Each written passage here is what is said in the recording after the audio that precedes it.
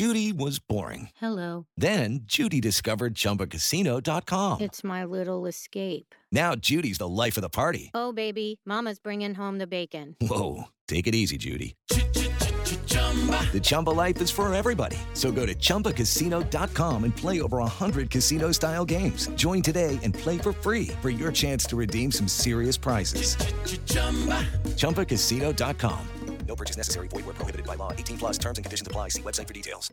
You are listening to the Next Best Picture podcast, and this is Daniel Howard's interview with the visual effects supervisor for Shang-Chi and the Legend of the Ten Rings, Christopher Townsend, additional visual effects supervisor Joe Farrell, Weta digital effects supervisor Sean Walker, and special effects supervisor Dan Oliver. I gave you 10 years to live your life.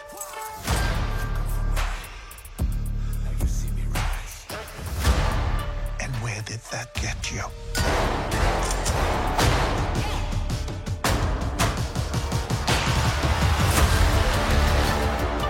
You walked in my shadow.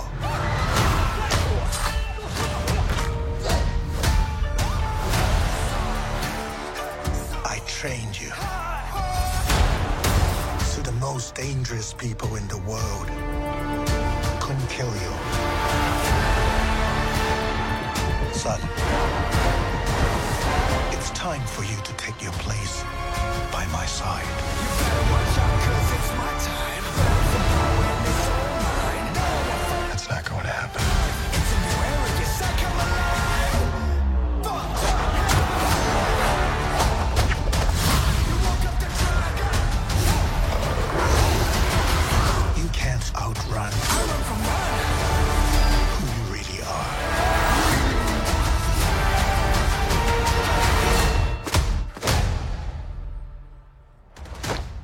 Who are you?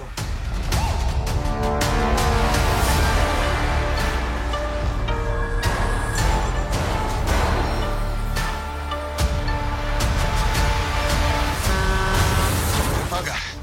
Hold on, everybody!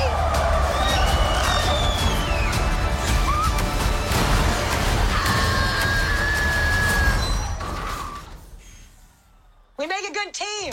Team, thanks so much for joining me to talk about your work on Shang-Chi and the Legend of the Ten Rings. Since we've got four of you here, it'd be awesome if we could start with each of you introducing yourself, telling your role on the film, and what you were specifically responsible for. Chris, why don't we start with you?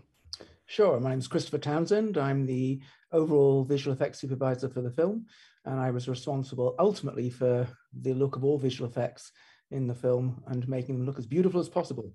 My name is Sean Walker, and I am Weta's visual effects supervisor. I am responsible for the third act battle, the visual effects for the third act battle, working under Chris. I'm Joe Farrell, the additional visual effects supervisor. I was tasked with working with the second unit for the film, and then working with Chris's guidance on a couple of sequences during post-production. My name is Dan Oliver. I'm the special effects supervisor, and I'm looking after all mechanical effects or in-camera effects, and also working with Chris and the team. Wonderful. Well, thanks again for chatting with me. Christopher, since this was Destin's first time directing a big budget, VisFX driven film, how did you help him get acclimated to this sort of filmmaking, and what was it like working with him? It was an incredible experience. Yeah, he came in so incredibly enthusiastic about making a film like this with this amount of visual effects. He's never done anything like this before. And so for one of our first meetings, we sat down and I spent several hours going through stuff that we had done previously and talking about the role of visual effects and my role and how we can help him to sort of solve certain problems. We also talked about the downfalls of visual effects and how, you know, we can be a very slow department at times, but at the same time we're very solution orientated. And he was incredible the way he sort of embraced that new toolbox or that new tool in the toolbox rather for filmmaking. So it was an amazing experience. He was incredibly enthusiastic and an amazingly quick learner. That's amazing. And Dan, with the on-set in-camera effects, what do you think the biggest learning curve for Destin was in your experience in working with him? Well, a little bit the same as Chris has just mentioned. Destin hadn't done a big practical effects movie before.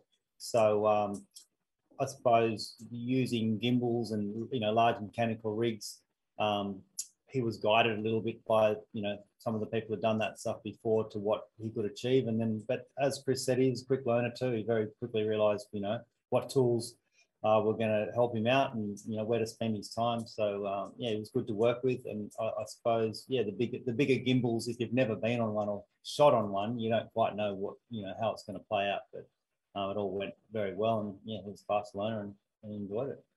Well, I want to dive into some of the specific sequences, of course, but I figured before we do that, I'd love to hear from each of you. If you had to pick one, what was the single biggest challenge for you on this show? Let's start with Joe. Oh, single biggest challenge.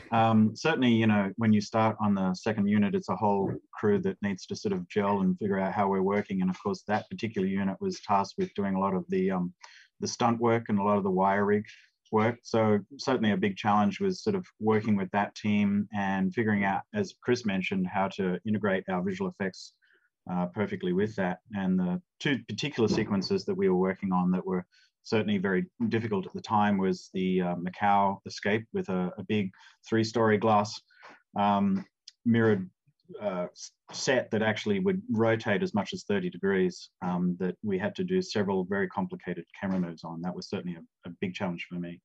Yeah, I definitely want to ask more about that for sure. Sean, biggest challenge on this project? Yeah, our biggest challenge is probably the water work. Traditionally, water is a pretty tricky visual effect to achieve. And this one, we had a lot of it. And, for the most part, I had to act a little bit more like a character rather than just your normal water interaction. So, yeah, that was easily our biggest challenge for the show. Dan? Probably the biggest sequence for us was the fight on the bus because we had 2 different gimbals working and swapping and changing between the 2 depending on what the shots were. It wasn't a challenge because we had very experienced stunt people and visual effects people working with us. So it wasn't a challenge like it couldn't be done or people didn't know what they were doing. It was more just going through the process and working it out sensibly. So I suppose you could call that a bit of a challenge, but yeah, that was probably our biggest. Great. And Christopher? It's really tricky to pick. There's so many, to be honest. But I think one of the big things in this film that we were really trying to do was to emulate Hong Kong and Chinese cinema in terms of the martial arts films. And one of the big things about that is that they do very long takes and you can see the actor throughout. So a lot of our challenge was being able to try and portray that as realistically as possible. Our actors were phenomenal and many of them did an awful lot of their own stunts, but there's an awful lot of face replacements in there. And I think obviously the intent was to make that as seamless as possible so that an audience is never taken out of it. So I think that was probably one of our biggest challenges was making sure it looked like our actors were performing these incredibly complex martial arts choreography and these stunts as much as possible. Well, I want to go back to the escape sequence in Macau. Incredible sequence. So, Joe, I'd just love to hear tell me more about the rig, how you shot it, and how the actors were present on set and how that balanced in when you were enhancing it with VisFX. Sure. Chris initially sort of laid out a plan for with Dan regarding the set itself. So one of the interesting aspects of it is it's a giant sort of 30 stories off the ground. So it's placed in an exact place in Macau where we actually did a lot of research and exactly replicated the buildings that were happening there on the ground. And obviously with the pandemic happening, we couldn't physically visit Macau. It was actually completely shut down. So that certainly added a challenge to the process amongst the regular visual effects kind of challenges. The building itself is quite mirrored. It's actually almost about an 80% sort of reflective surface that sort of then reflects the city itself. So we used the city more as a graphic design kind of aspect, which was to actually silhouette the performances. So a lot of it was sort of an inverse of what you would normally look at. So fairly dark silhouettes that were then complemented with beautiful billboards that would outline our characters. So it was a really interesting exercise from that. The stunts, of course, are pretty extensive, and the stunt team worked pretty extensively trying to figure out the choreography of how all the performances would move around. And then we integrated our actors as much as we possibly could. So, and I think it was a fairly significant amount because Simu and even Awkwafina could easily get into the set and perform a lot of the stunts. And as Chris mentioned before, we did, some fairly extensive face replacement there to be able to, complement and make sure it was convincing. It's time for today's Lucky Land horoscope with Victoria Cash. Life's gotten mundane, so shake up the daily routine and be adventurous with a trip to Lucky Land. You know what they say, your chance to win starts with a spin. So go to LuckyLandSlots.com to play over 100 social casino-style games for free for your chance to redeem some serious prizes. Get lucky today at LuckyLandSlots.com. Available to players in the U.S., excluding Washington and Michigan. No purchase necessary. VGW Group. Void where prohibited by law. 18+. Terms and conditions apply. Hello, this is Gary Chahot welcoming you to check out the French History Podcast.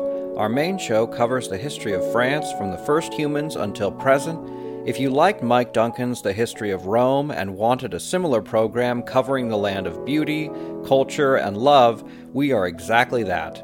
We also host world-renowned scholars who have delivered guest episodes on their specialties, including 18th century pirates, revolutionary booksellers in 20th century Paris, the special friendship between the Marquis de Lafayette and Thomas Jefferson, and numerous others. Learn what you love and listen to the French History Podcast today.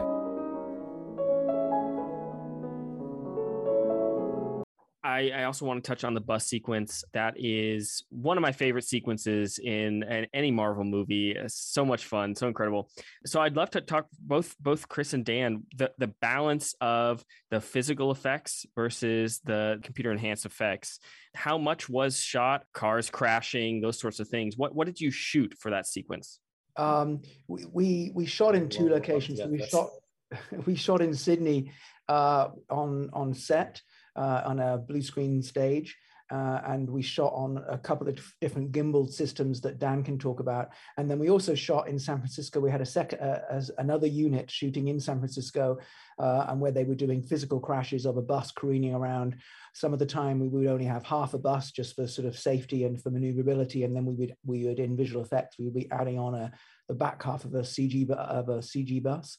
Other times we would often have to replace who was inside the bus because we'd have stunt people, or we have frameworks, roll cages and all that kind of security safety stuff going on inside the bus. So we had to replace all the insides of buses whenever we see it from the outside. And then a lot of it was enhanced with either CG portions of the city that we recreated and we rebuilt, or anything that we were shooting on the blue screen stage, we would be shooting that with, we would complement that with footage that we had actually shot in San Francisco of what we call array footage with multiple cameras as we drove down a street and then stitched those plates together to create those backgrounds. All of it, one of the complex things about the bus fight particularly was the incredible stunt work that was being done within the bus, and it was all being done on these moving buses. So it was an amazing amount of planning having to take place in order to get that to look as seamless as it does. And Dan, do you want to talk a bit about the gimbals?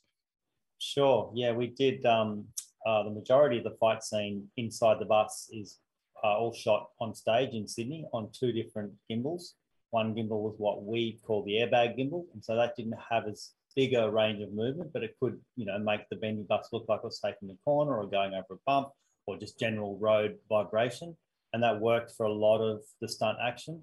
And then for some of the moves, the bus is doing really hard turns or really large bumps or tipping over to allow the stunts to sort of, climb up the side of the bus and flip over the roof and things like that. So some of the bigger action was done on what we call the 6-axis gimbal, big hydraulic gimbal. And then, the easier shots were done, or the shots where we needed the bus to be more steady were done on the airbag gimbal. So working with stunts as to, what was the best gimbal for what shot. We swapped backwards and forwards and did a lot of rehearsals on both gimbals to work it all out.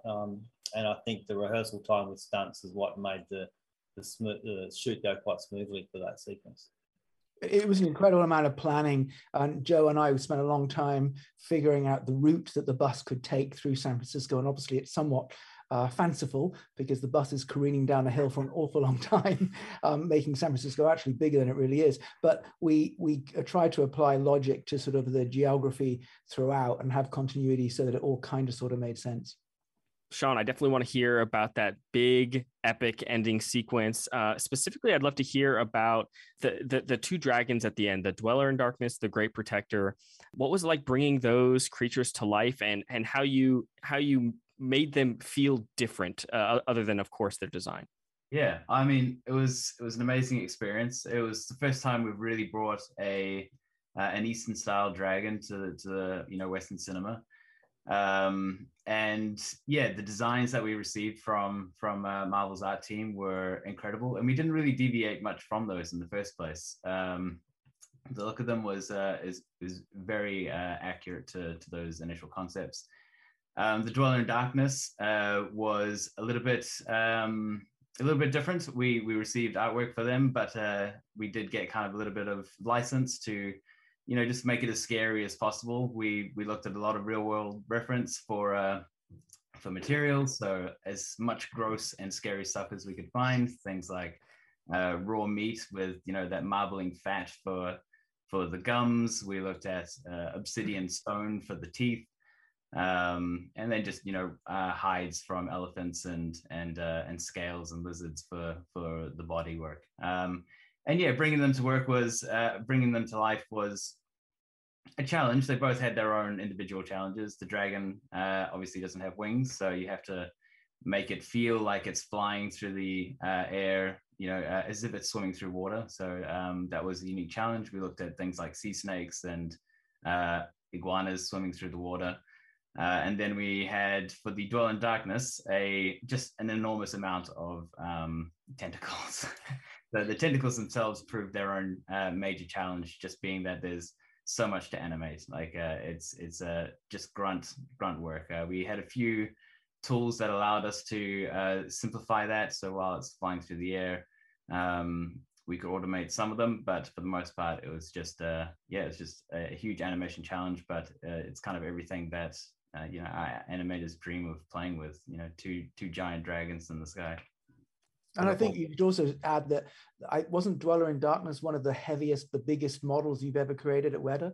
It is, yeah, 128 million polygons. So. Yeah, which is pretty amazing. But also, I think one of the fascinating things, and just sort of shows the artistry, and it's not all just done by computers.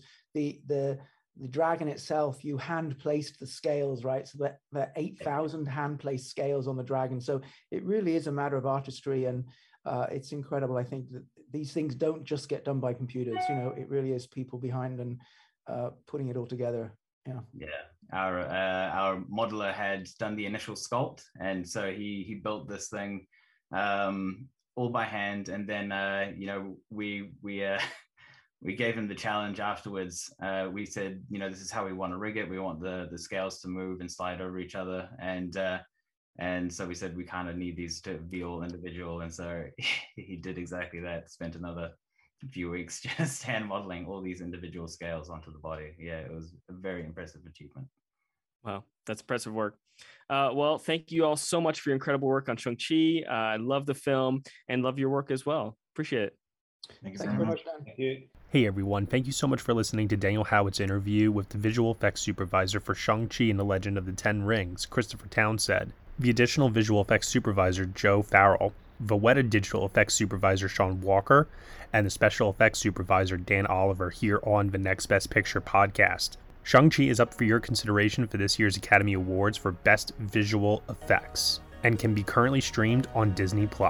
You have been listening to the Next Best Picture podcast. We are proud to be part of the Evergreen Podcast Network, and you can subscribe to us anywhere where you subscribe to podcasts. Be sure to leave us a review on Apple Podcasts and let us know what you think of the show.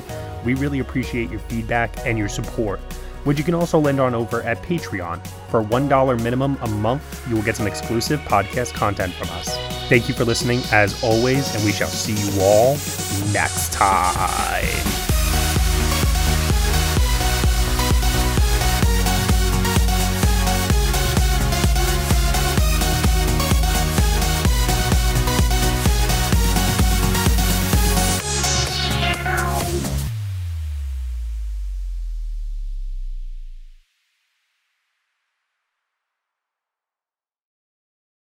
This is Krista Makes, guitarist and vocalist for Less Than Jake, and host of Krista Makes a Podcast, a songwriting podcast where every week I'm joined by an amazing guest to break down the writing, recording, and release of one iconic song from their career.